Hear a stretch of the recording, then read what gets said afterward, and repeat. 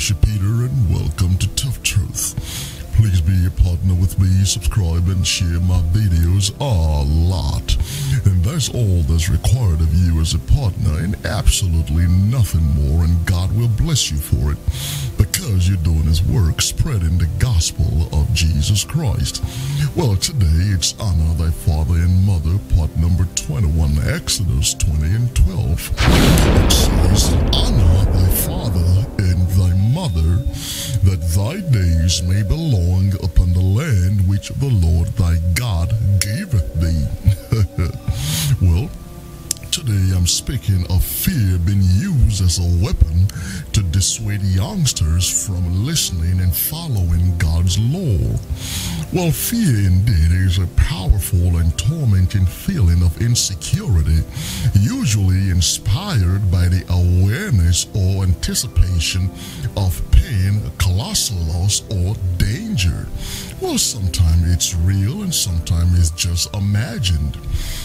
Well, there are two types of fear. One is godly or venerational fear. The other is hellish or terroristic fear.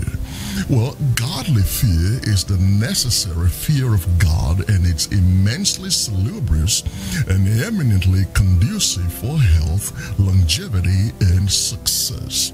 Proverbs 14 and 27 says, the fear of the Lord is a fountain of life, to depart from the snares of death.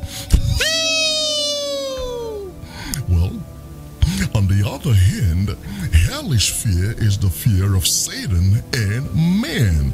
Let's see what the Lord had to say about this sort of fear. Matthew 10 and 28 says, and fear them not which kill the body, but are not able to kill the soul, but rather fear him which is able to destroy both soul and body in hell. There is also the fear of 1, death, 2, the fear of other ethnicities, 3, of others' opinion of you, 4, of being ostracized, 5, of being maligned, 6, of mockery, and 7, the fear of rejection. Well, the high truth is that these are not things that ought to inspire fear in you. Psalms number 56 verse number 11 says, in God have I put my trust. I will not be afraid what man can do unto me. The melancholy reality is that all these things are inevitable. Therefore, fearing the inescapable and unpreventable is an excruciatingly pointless endeavor, consequencing in unneeded self-induced torment. 1 John 4 and 18 says, because fear has torment. Well, it might intrigue you to know that the real genius of every satanic attack is fear itself. Because when fear is activated in your life, 1, no one needs to stop your progress. You will stop yourself. Secondly, it will induce panic, which will rob you of your peace and tranquility, and also of your common sense. Number 3, fear will rob you of your potentials and your possibility. 4, it will rob you of a promising future. 5, it will destroy your family. 6, it will destroy your ability to love. 7, it will destroy your ability to trust. Number 8, it will deprive you of enjoying new, wholesome, godly experiences. And above all, number 9, it will rob you of your sound mind. 2 Timothy 1 and 7 says, for God has not given us the spirit of fear, but of power and of love and of a sound mind. Well, the ultimate objective of these fear-inducing scenarios is to, one, deprive you custody of God's law. Number two, keep you from believing God's word. Number three, keep you from practicing God's word.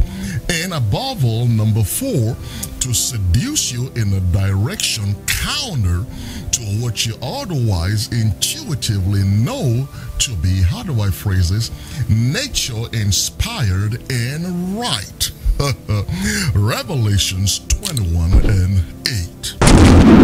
It says, but the fearful and the unbelieving and the abominable shall have their part in the lake of fire. Woo! That's why you must be courageous and obstinately persistent in keeping God's law. And secondly, you must be an indefatigable and energetic defender of God's law. Jude verse 3 says, ye should earnestly contend for the faith which was once delivered unto the saints.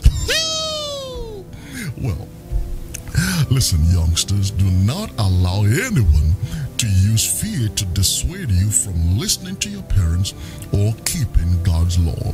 Allow me to pray for you, please. The Lord God of heaven bless and keep you. God make his face to shine upon you and be gracious to you.